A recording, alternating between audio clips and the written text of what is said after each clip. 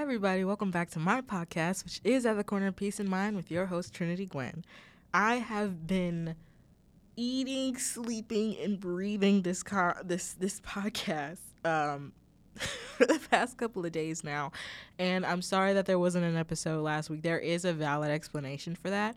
I am starting something new, and it's going to be coming out this week. I don't know when this week, but it'll be really great if I finished it tonight. I have not many obligations tonight because it's like finals month. It's not finals week necessarily for my school. It's like this past week has been like the last times that we can meet in class, and then after that you just come back for the final. It's something like that. So fingers crossed for this week. If it's not this week, I'd be really surprised, but you guys will see it soon on my Instagram. To promote it, to go to the podcast's Instagram. So be prepared for that. Be on your P's and Q's. The Instagram is at cornerpiece_official. Peace, like, peace in mind, not like the corner piece of pizza. It is cool though. I don't know. But I'm very excited about today's episode because this is the start of a little mini series of storytelling, because I love storytelling. It's my favorite thing. It's why I'm in advertising. And I've been doing really well for the past couple of days. And I am just ready for this semester to be over to be completely honest. But let's get into it. So my background in music is gonna keep it short and sweet because there is an episode on that if you want to go back to it. I sometimes listen back to my older episodes and I find that my voice has matured maybe by a little bit, which is understandable. It's about to be 2 years.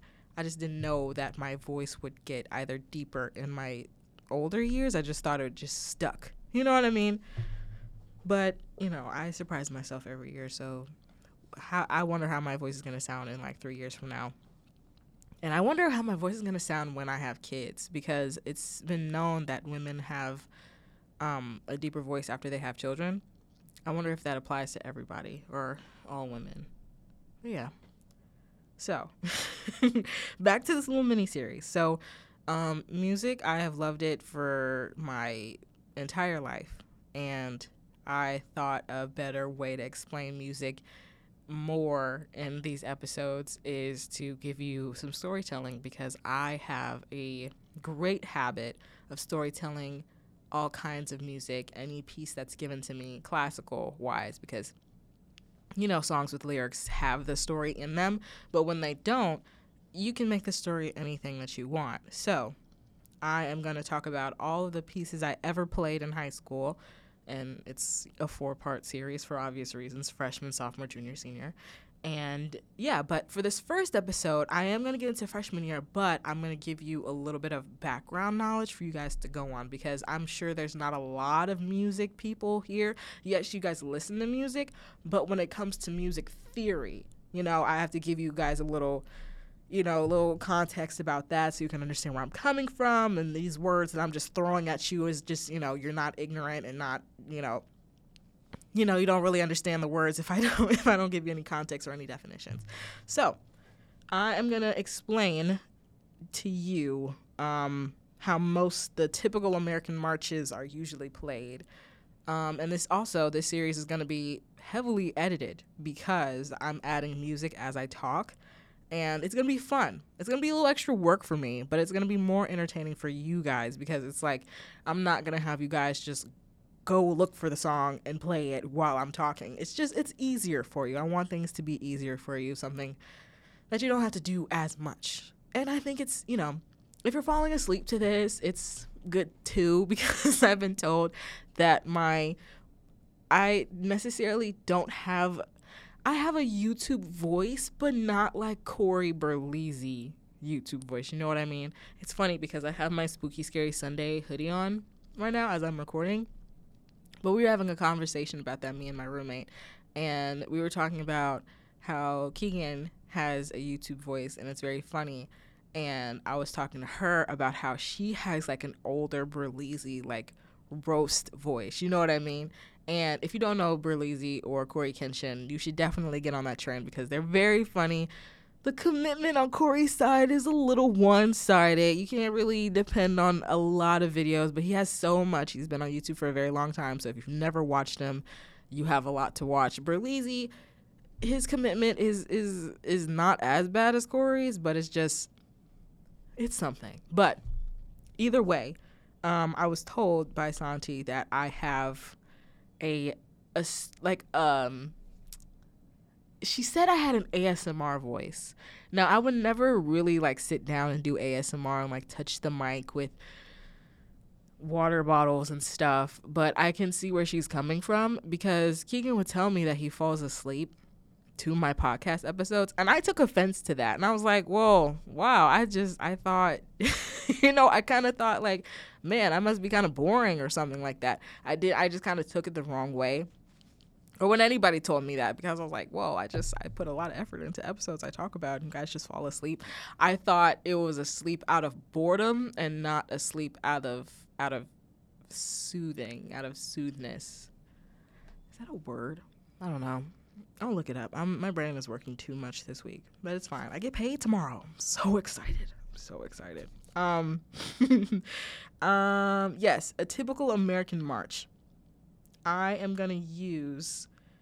was in between which piece I was going to use, but we're going to get into how typical American marches are read and written as far as sheet music goes. But let's go back even further on how sheet music is written, okay? So if you've ever seen a piece of sheet music, there's always a clef. There's the bass clef, there's a tenor, there is a treble clef, and I think there's an alto clef. Those clefs, the altos and tenors, are kind of the ones that most saxophonists play. I think that's the term for a person who plays a saxophone. If I was wrong, let me know somewhere. You guys have my Instagram. Yeah, so there's usually a clef designated to majority instruments, and it's not designated to each one specifically. They just kind of merge with everybody. So I think I might have told you guys, but if I haven't, I'm going to refresh you. I want to play every single instrument that plays in bass clef. So the first instrument that I play, which I'm also excited, is because today's Wednesday, I just got the email that my package is home. My package is here. And you guys want to know what my package is? It's my trombone. I missed her so much. Her name is Calliope, which is very funny because Calliope is a completely different instrument than a trombone. I just thought the name was I don't know. I just like the name Calliope. So she's coming, and I got to find somewhere to play her because I've been just itching to play my trombone. My trombone is my first love. Music is my first love. But what I need to get back into is trombone is a bass instrument. A brass instrument, and not all brass instruments play in bass clef. So the trombone, the euphonium and baritone, and the tuba, they all play in bass clef. The bass clef looks like a C, kind of, with two dots behind it. Just want to make sure that's right. I know I'm right, but I always second guess myself, and it's bad. That's actually going to be my first tattoo somewhere. So yeah, pretend like you're drawing a C backwards and you're putting two dots on the right side of the C. That's as best as I can explain it to you.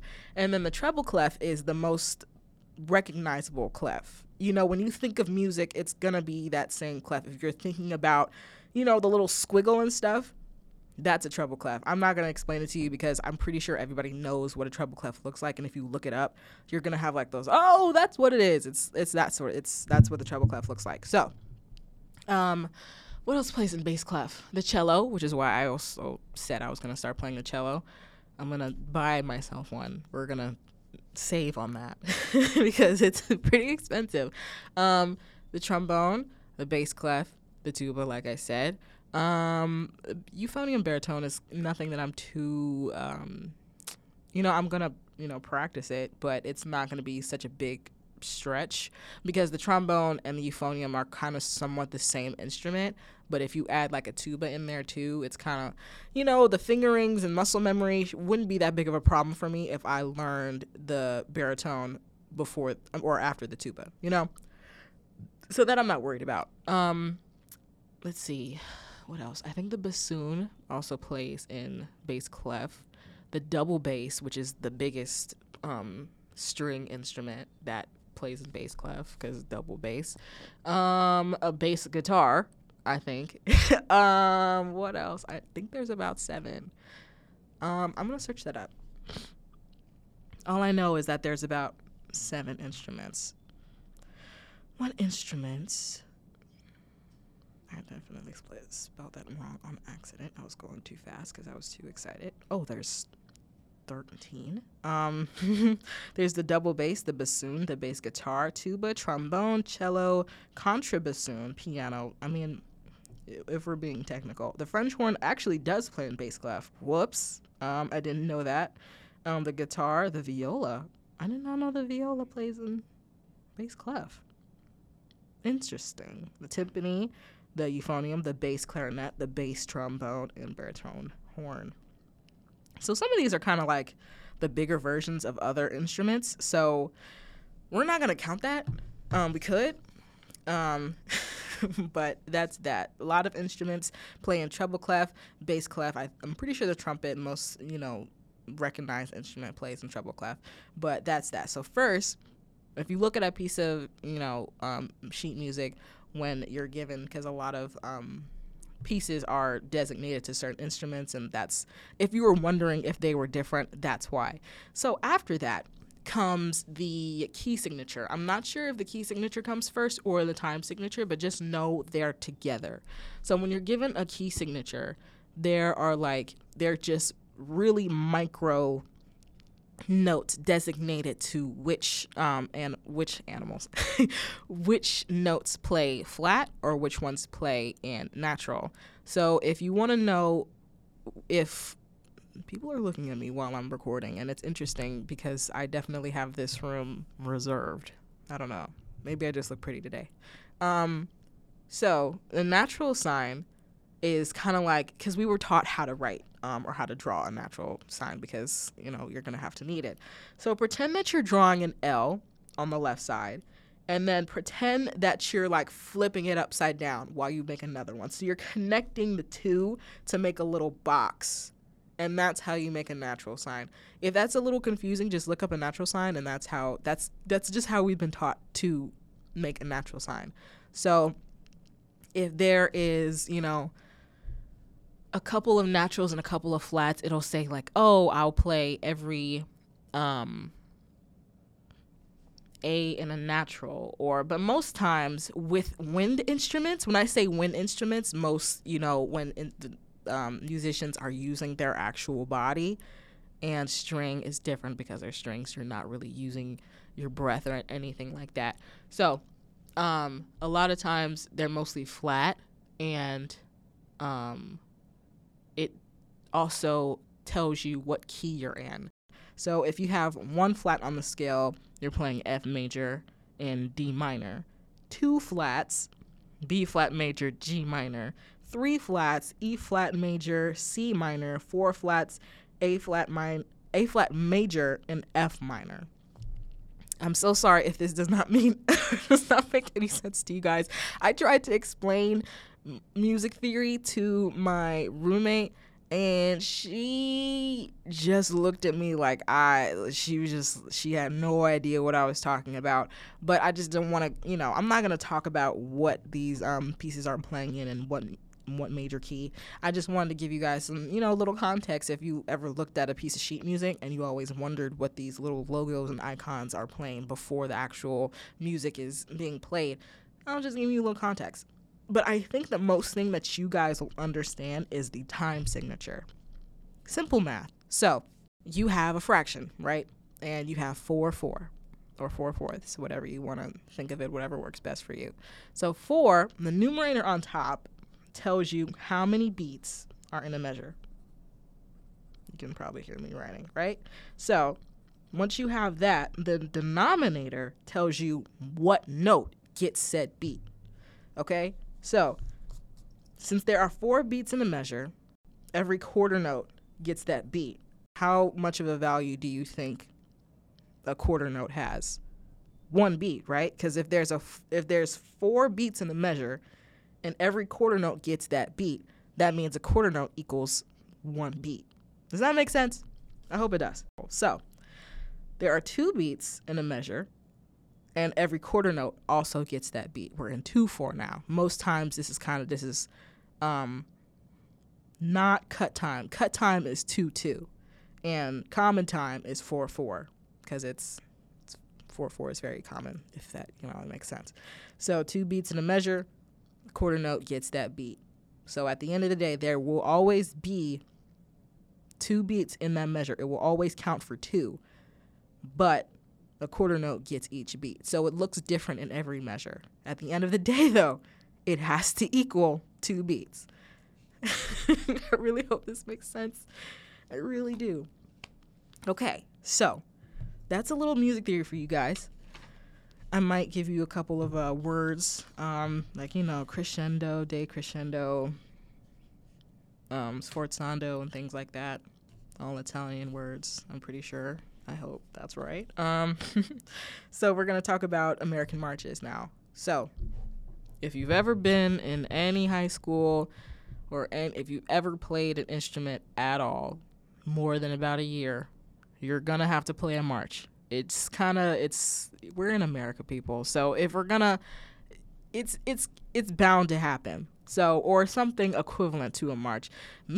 I love a good march because that's when the most times trombones usually get the main melody or we're actually important. Most times we do get the backbeat. We get a lot of oompas. I'll explain that to you. Once you hear what I mean by oompas, you'll probably understand it once I give you, an example to play. The tubas and the trombones, mostly low brass in general. When I say low brass, that's the euphonium, the tuba, and the trombone. If you don't know what a euphonium is, it's like a miniature version of a tuba. Euphonium people would hate that I said that, but for non-music people, in the most simplest terms, that is what a euphonium looks like, and a baritone. So, and there's also mellophones, but mellophones are kind of like a hybrid version of a euphonium and a cornet or trumpet at the same time. But mellophones are usually played in marching band. We'll get into that later. I get really excited when I talk about this stuff. So, when it comes to American marches, which is bound to happen if you ever have a music career at all, they're all kind of written in the same format. And if you know anything, famous John Philip Sousa writes the most recognizable, famous marches ever. So I was in between using Semper Fi, or like Semper Fidelis. I think that's the Marine song. I hope I'm right. I think I'm right. Don't quote me on that, though. Or El Capitan, who is, I think it's also written by Sousa. He's written a lot of stuff. And Sousa, which is also like a sousaphone. Sousaphone is basically like the marching band version of a tuba, because you can't walk and march with a regular concert tuba. That would be very really difficult. But the sousaphone is kind of the instrument that kind of wraps around you. If you've ever been to a college homecoming or anything like that, that's a sousaphone. So I keep getting excited and keep getting away from what we're talking about. So American marches usually consist of an introduction, a first strain, a second strain, a trio, a break strain, and a coda. And I'm going to explain those to you in the most simplest ways that I can. And then I'm going to give you guys, a play-by-play with a song playing. Okay? Okay. Okay, so introduction. So the introduction usually sets the mood of the music, okay? And then that's just the introduction, maybe like a drum roll or something like that. A first strain is usually the main melody. It's usually how people usually recognize the march, and this is repeated. So a first strain and a second strain, they're always repeated. And then a first strain is usually 8 or 16 measures. Remember when I said measures in the beginning? Those are like the cut notes between, dignifying every 4 4 beats or 2 beats or 8 beats, that's a measure. And along with 4 measure phrases, because like I said, most marches are in 4/4 time or cut time or 2/4. And then the second time, because like I said, the first strain is often repeated. The second time is played in either a different dynamic or different instruments are playing that same first melody, okay? Now we're going to get on to the second strain. So, second strain introduces a second melody. That's repeated. And like I said, again, it's sometimes played in a different contrast, and this one's usually 16 measures long. So, a trio, how you can tell what a trio is, it's like the featured melody of the march. So if you don't recognize the first strain, the featured melody is really like, oh, okay, this is semper fi, this is what the Marines play. So it can usually be identified by a key change or an immediate or abrupt change in volume. So if it just goes from loud to really soft, more than likely you're in the trio part.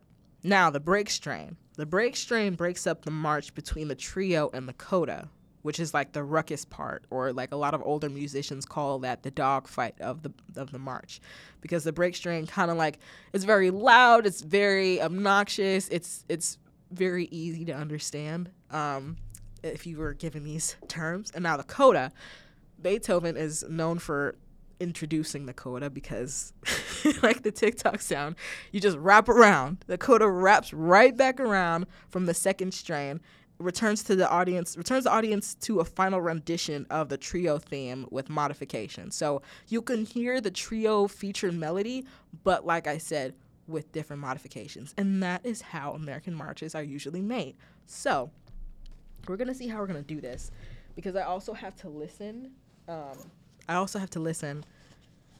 along, so I'm not, going ahead or anything. So give me 1 second. All right. We've got our makeshift thing going on in here, and I've got one headphone to listen to my mic and another headphone, like my little AirPod, to listen to the piece. So hopefully it's not too loud that it just we're going to actually go down a little bit. So I'm going to choose Semper Fi, Semper Fidelis, and we're going to start, and I'm going to have this played in the background. So Trinity, get the music played. All right. So here's the introduction, sets the mood of the music. Now we're in the first strain. This is the main melody, like I said. Usually how people recognize this march. Since I've been playing marches for so long, I can tell when it's about to be repeated. First strain is repeated again.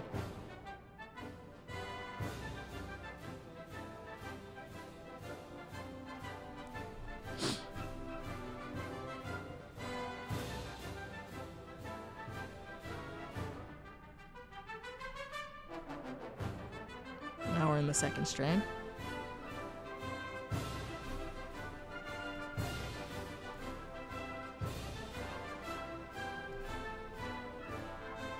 John Philip Sousa is very known for having sustained notes. Second strain repeated again.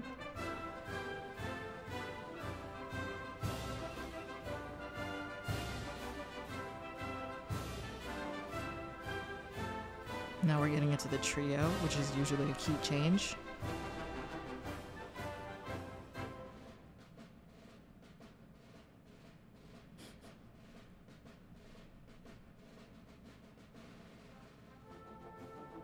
See the immediate abrupt change in volume. It's from soft from the previous strains being a little bit louder.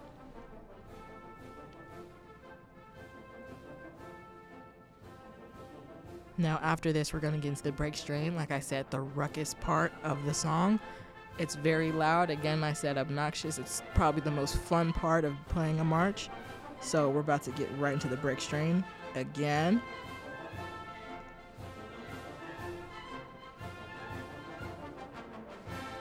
And then we're going to get into our coda, I believe. Maybe after a couple more measures.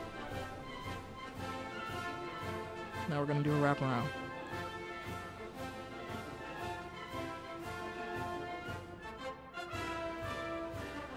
This actually sounds like the second strain, so they probably made a coda to wrap around to the second strain.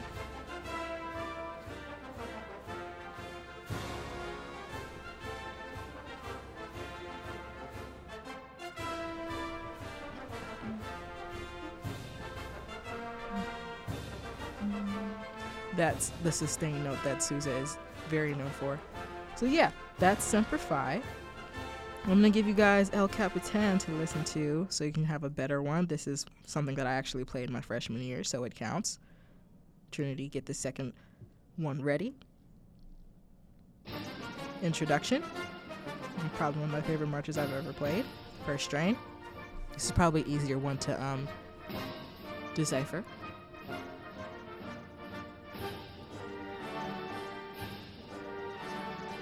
Now we're going to get into our repeated of the first strain.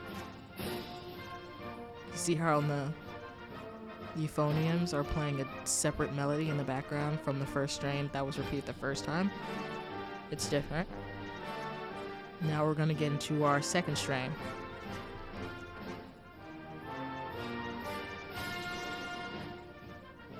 The umpas you can hear if you listen back. I love listening back. That's a big thing for me. I listen back to the trombones. I listen back to tubas, the euphoniums. They're like the offbeats. They're the motors of the band. Second strain repeated again.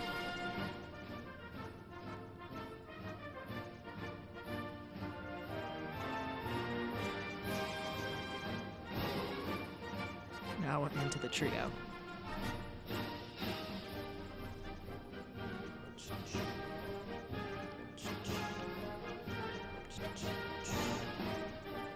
Sustained note again.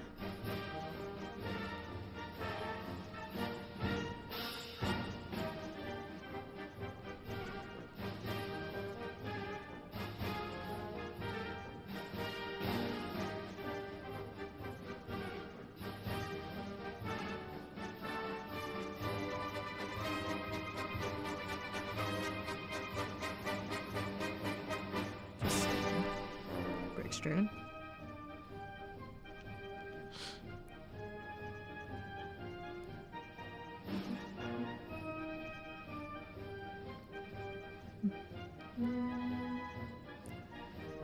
Ruckus part.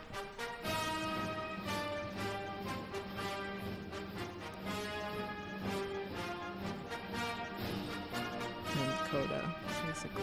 It's kind of like wrapped all in one. Nice. So there you go. That's usually how most American marches are played. If I did anything wrong, which I kind of feel like I did, it kind of feels like it's a little all over the place. My colleagues from high school days call me out. But I feel like I did enough. So, when it comes to storytelling, I have a little bit. Marches, not so much. I do have a few marches, just not from this year of storytelling.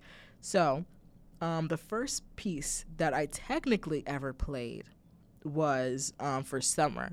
So this was before I actually played in a curriculum band, hence like having band class every day.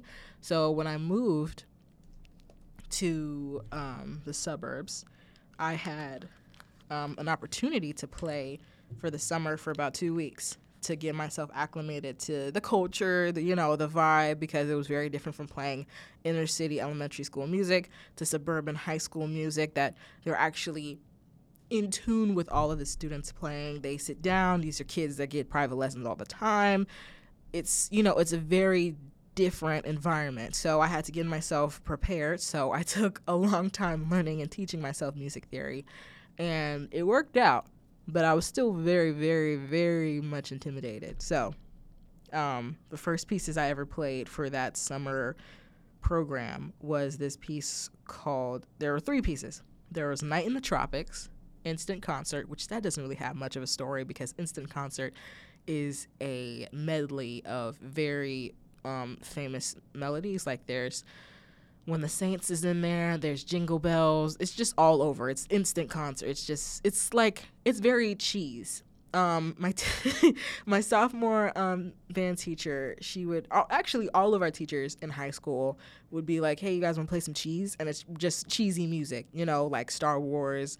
A cartoon symphony is basically just a medley of the famous cartoon theme songs like the Flintstones, Pink Panther, what else? Looney Tunes was something else, the Animaniacs, all of that, the Simpsons, just cheese. It's very fun. So that's what we call it. But I want to start off with Paidushko too.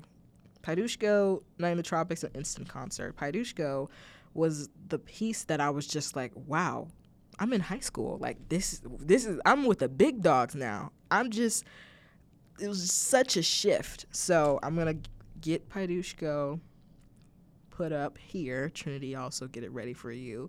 And we're gonna start. We're not gonna listen to the whole piece because it is 7 minutes. But it's a great song. I listened to it for 7 minutes. If you guys actually want to hear the full songs, just let me know, and then we can do that for the next ones. You just gotta let me know. So let's start with Paidushko. It is a piece. Sorry, I'm waiting for it to load. Paidushko is a piece by Alfred Bösendorfer. It's got like 2 dots on top of the O. It is a Balkan rhapsody. So the Balkan Peninsula, or that region in Europe, kind of comprises of a lot of different countries. So it's Hungarian, it's a little bit of Greek, the northern parts of Greece, it's Turkish, it's Romanian, it's Croatian, it's a lot of other countries that I didn't mention. So you can hear a little bit. It's a little polka-ish in some parts. It's really bouncy. This part specifically, the one that we get into right now, this makes me think of like, this part is very Russian to me. It's, even though it's not in that said region, it's very like dancing in a circle. It's very polka to me. It's like a big family dancing in a circle, and it just gets rapidly faster.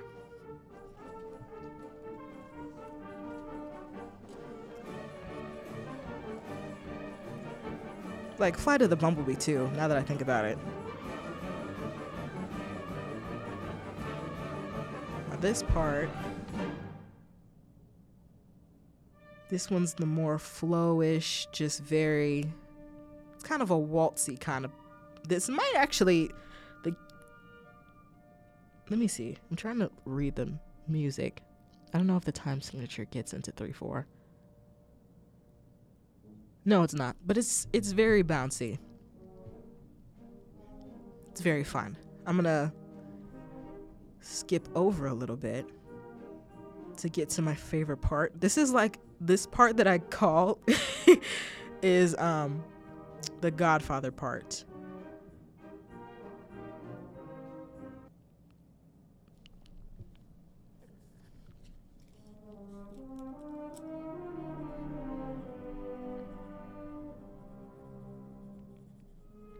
It makes me think of, Italian mob, Russian mob, a little bit of Aladdin in there too. Arabian Nights are in there for me for some reason.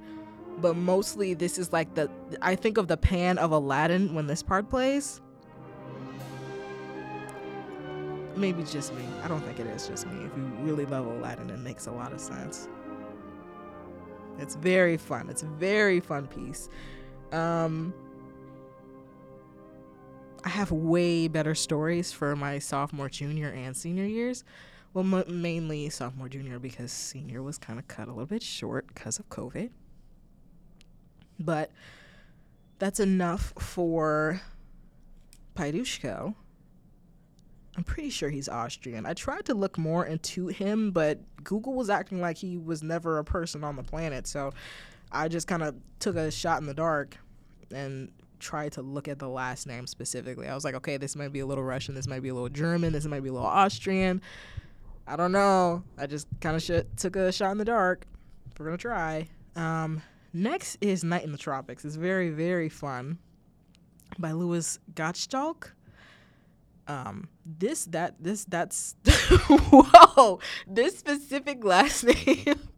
I was kind of in between of what place this is from, where his last name comes from, but Night in the Tropics. It's kind of, it's in of itself. It's a night in the tropics. There's another song that's like this in my junior year called Begin for Band.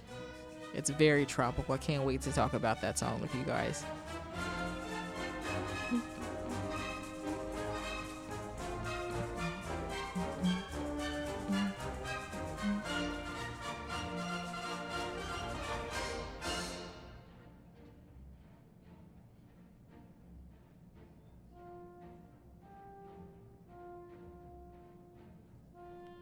When I thought about playing this song, you know, I didn't really have a story in the beginning because I was so focused. I was so hell-bent on playing the songs right. So the first songs that I played specifically for the summer, I was just like, I was too focused. I was too hell-bent.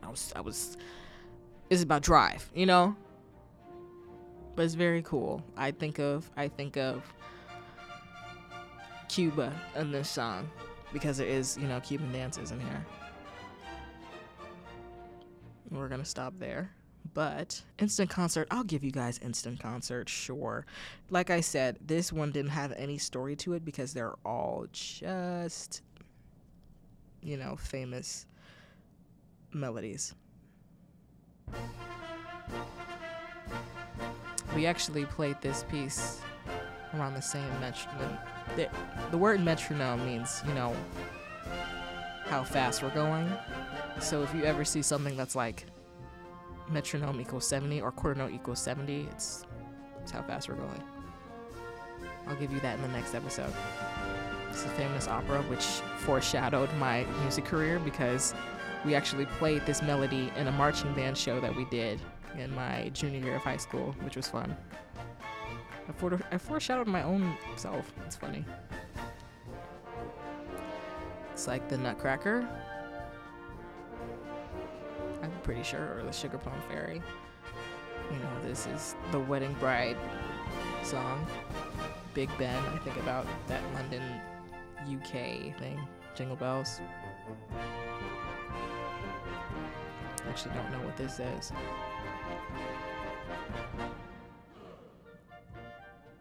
I don't know what this is until we get to the other songs.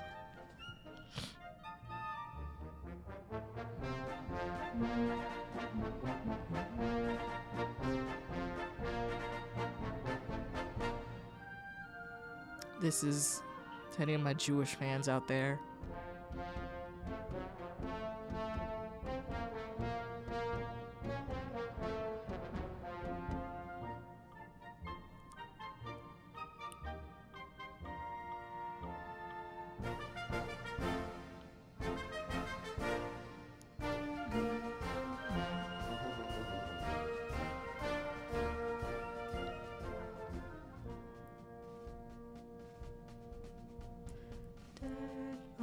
There's a lot of Christmas songs in here. Now we're gonna get into the When the Saints.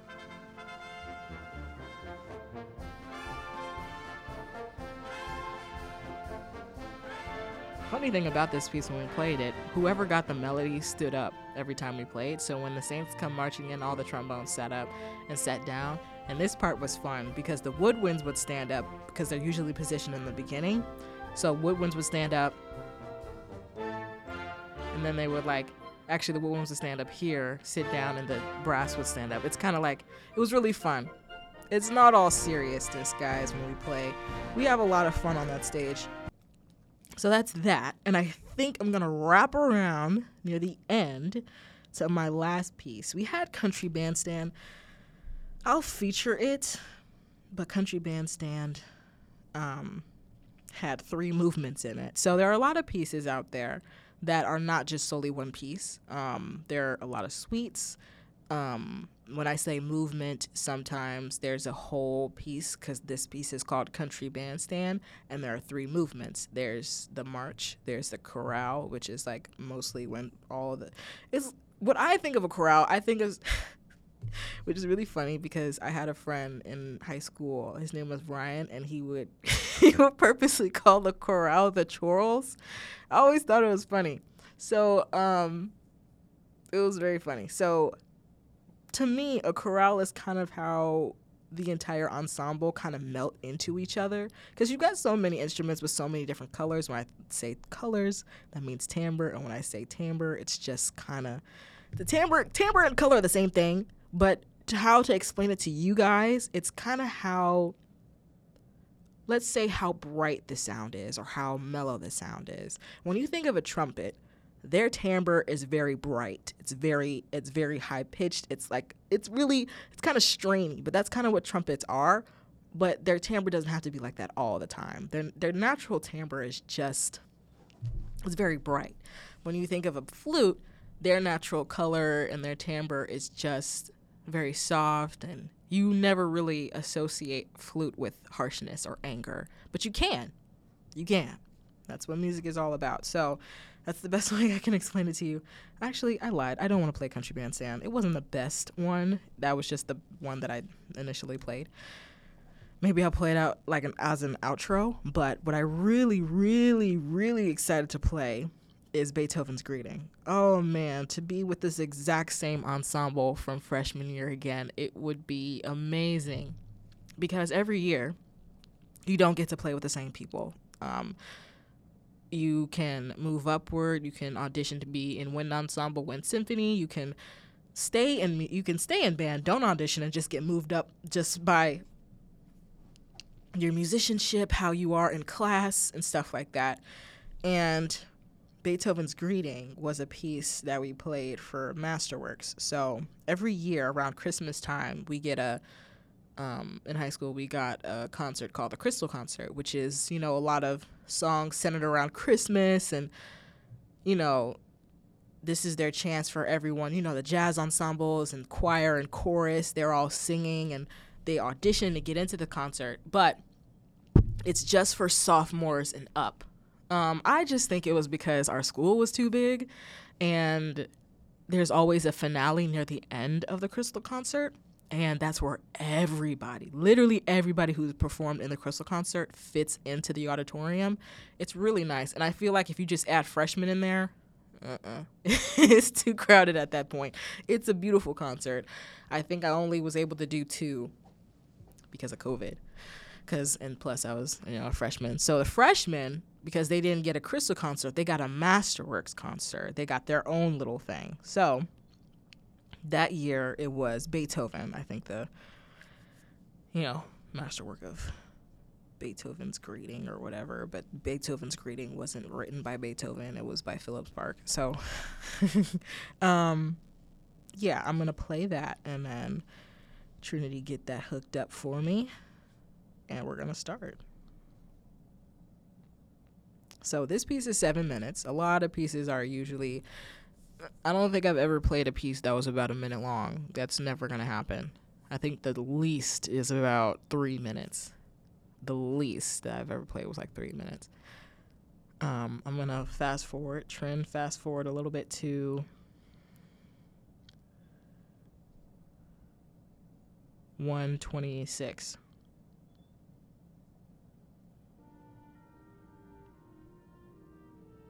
Such a beautiful song.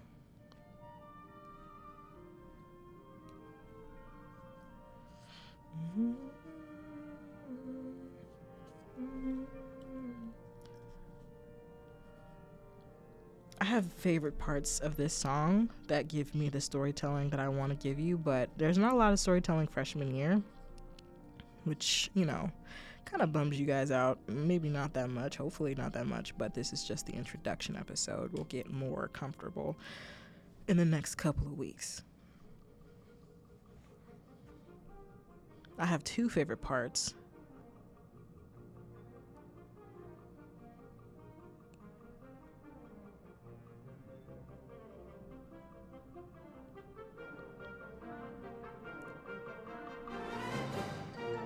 Skip to 4:07 trend.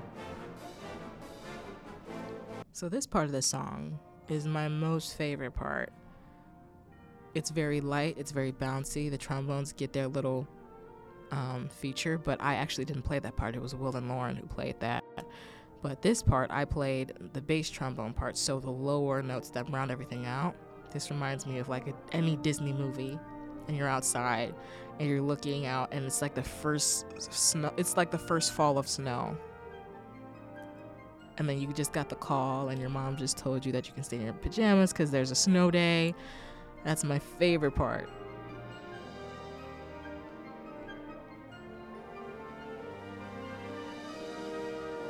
So now we're going to move to the end. We're going to get to the end of the song, which always makes me a little emotional. Because we had worked so hard on this piece. And every time, I remember one day we were practicing this end, it was like 2 or 3 to the end, 2 or 3 to the end, countless times. And one of our orchestra teachers came in, and he was just such in awe of all of us. We were like 14, 15-year-olds playing this piece.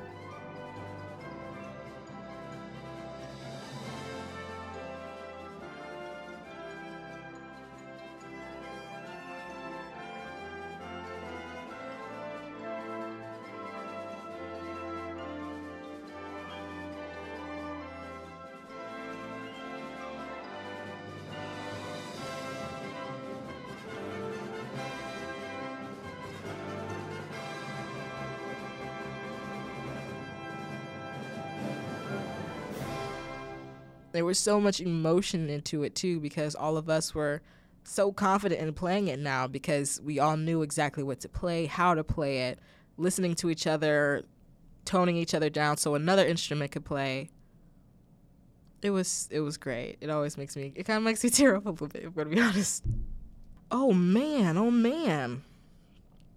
You guys, I almost left this episode without even giving you guys the other songs that I played, because I thought I didn't play that much in freshman year, but oh my goodness gracious. There is this song that we played called Spitfire, and it was the most fun ever, because the trombones, if you're a trombonist, you rarely get to gliss in any of the songs that you're given, but when you do, you make it your mission to make that gliss pierce through the entire ensemble. It's so fun. So, Spitfire by Gilroy.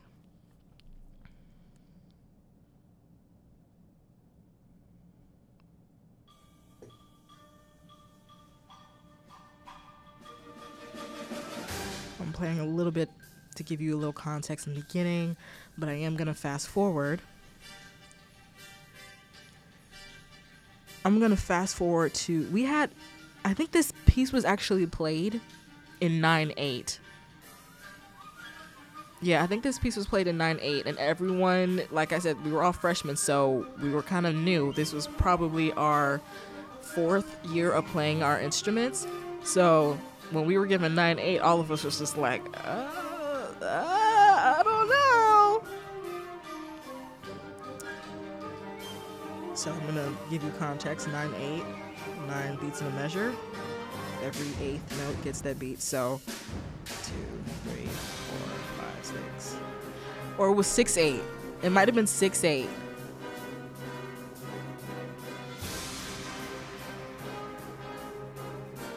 Because I forgot. It's been years. I think it was 6/8.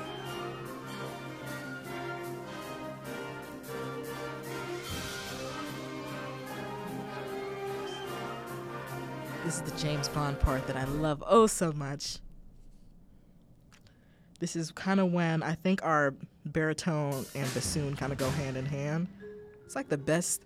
I never thought about this collab, but their colors are so great together.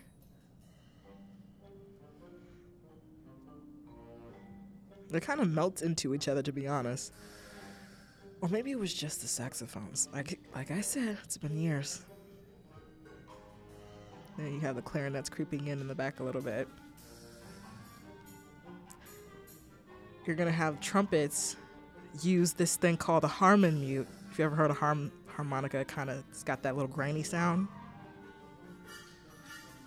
Yeah, the trombone, my favorite part. So fun.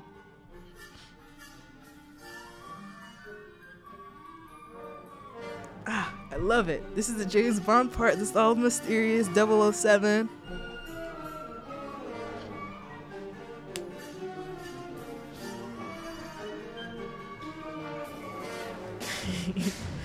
That was great. So, yeah, if you're ever given a gliss as a trombonist and you don't play that gliss like you're supposed to, you're gonna get called out.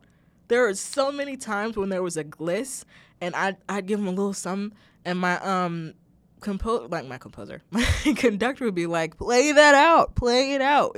Make it nasty, make it a gliss. It's so fun. It's great. But don't get too dramatic with it sometimes. If you're in like a march, you gotta be respectful because sometimes there's a march and yeah, whatever. There's that one. And then what was the other one? There was Spitfire. Radetzky March, which was very, very funny because this sound was a very famous TikTok sound. Everyone started using that for some reason, and I was like, wow, this is my flex. I knew about this song before everyone got it on TikTok, and you guys probably know exactly what I'm talking about, so I'm going to play it really quick.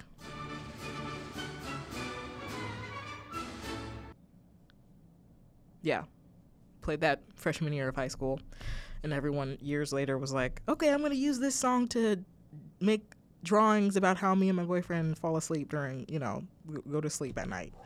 And it was funny because you guys like if you've ever seen that trend, it was like so many people making doodles of them and their partner and how they sleep throughout the night and how they get up or like they go to sleep, or someone is like falling asleep on another person and they go away and they come back because they got too hot. It was funny. I was just like, you guys just chose this song for this little trend. It's really funny. I feel like I have one more. It was Paidushko, Country Bandstand, Beethoven's Greetings. Oh, Sòlas. Yes, because that is a very important piece for me. And you know why? Because that was my first ever bass trombone part. So there's a lot of there's things called chairs when you're in an ensemble. Your first chair, second chair, third chair. So when you're given a piece, I'm gonna set the scene out for you guys. Whenever a band gets a new piece, you're either given like first clarinet, second clarinet, third clarinet, first trombone, second trombone, third trombone. And with that, the first trombone is always playing the most pieces, maybe the most that are above the staff. And when I mean above the staff, the higher notes. And the second, it's kind of medium, it's in the middle. And then the third are playing some that are below the staff, near the bottom of the staff. But bass trombone, you're playing below the staff, like with an extra line under the note type beat. You know what I mean? So this was something that I loved because when I was given trombone, because like I said, I mentioned you guys a lot that I never chose to play trombone. It was given to me. And when I thought about tubas and trombones, I thought how like big and dopey they were because they had the ability to make these big, low, ground shaking pedal notes. So when I think of that, and I was given that, I was like, whoa, this is it. I made it. Sòlas makes me think of How to Train Your Dragon, and I will play that Trinity, get that made, get that set up while I talk. Wow, we're at an hour now. While we edit this might not be an hour, but wow, it's a lot to edit. But it's okay. It's okay. I love you guys, and you guys love me, hopefully. So Sòlas is it's like a Scottish, it's very Scottish, it's very Irish, a little bit of, I think of mostly Scottish. I definitely think of that, and definitely think of How to Train Your Dragon. So I'm going to play that. Now, when I was given bass trombone, I was like, shit, I don't know how to play these notes, but I have to make them as low as possible because it's just something about the low brass, man. I love how low brass make the entire ensemble just an entire circle. It's like a foundation. It's adding so much contrast because if you don't have those low notes, just like in this part right here, how you can hear how the low brass continue or the low brass introduce themselves. It's so much fuller. It's like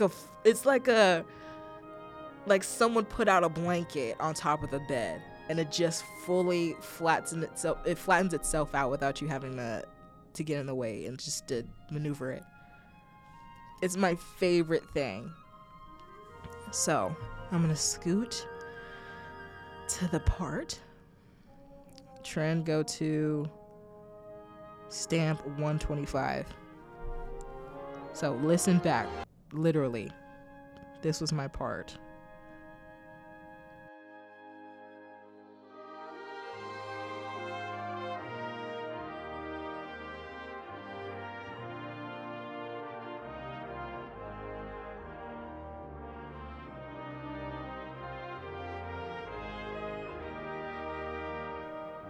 The lowest voice in there, that was me. And the tuba, of course.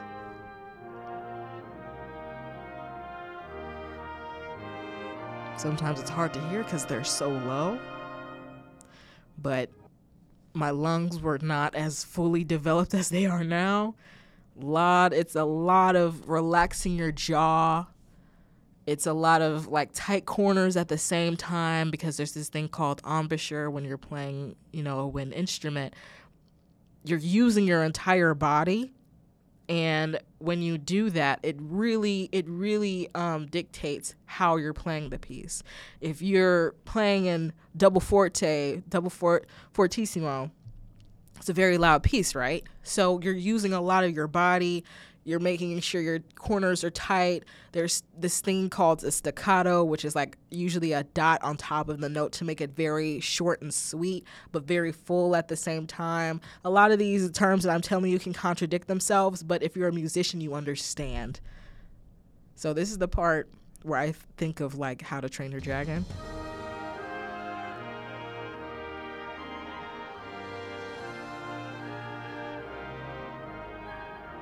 It's beautiful. I love it.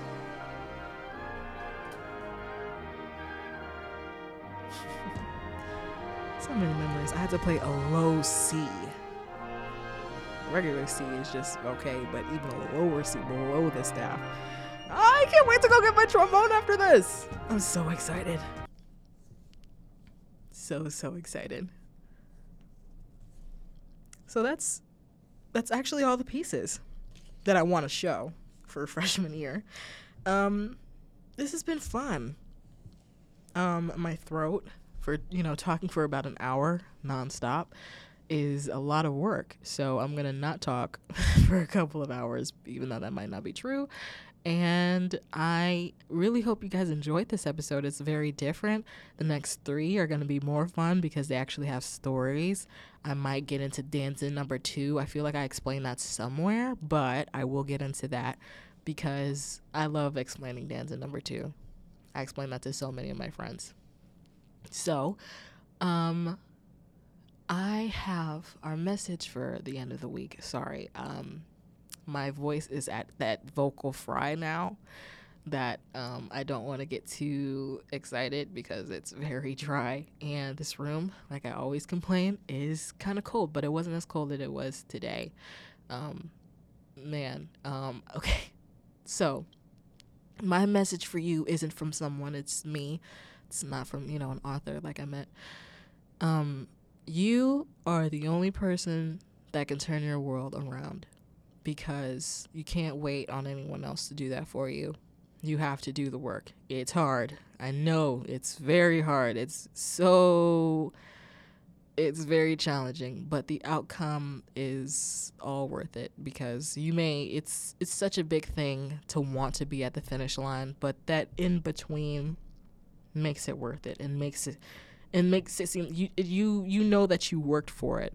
That sole purpose of the in-between stage of the finish line is to make sure that you understand that this is where you're going. Again, the only person who could turn your world around is yourself. You can have friends, you can have people to support you, but if you don't even support yourself, then what are you even doing? So, that is that. I love you guys. If I, gave you guys a little playlist or want any songs that you want me to, put in a little playlist for classical music, if you guys never liked classical music and all of a sudden you guys did, let me know and I can make something for you, and, we could talk more and have conversations. I love you guys. I'll see you soon.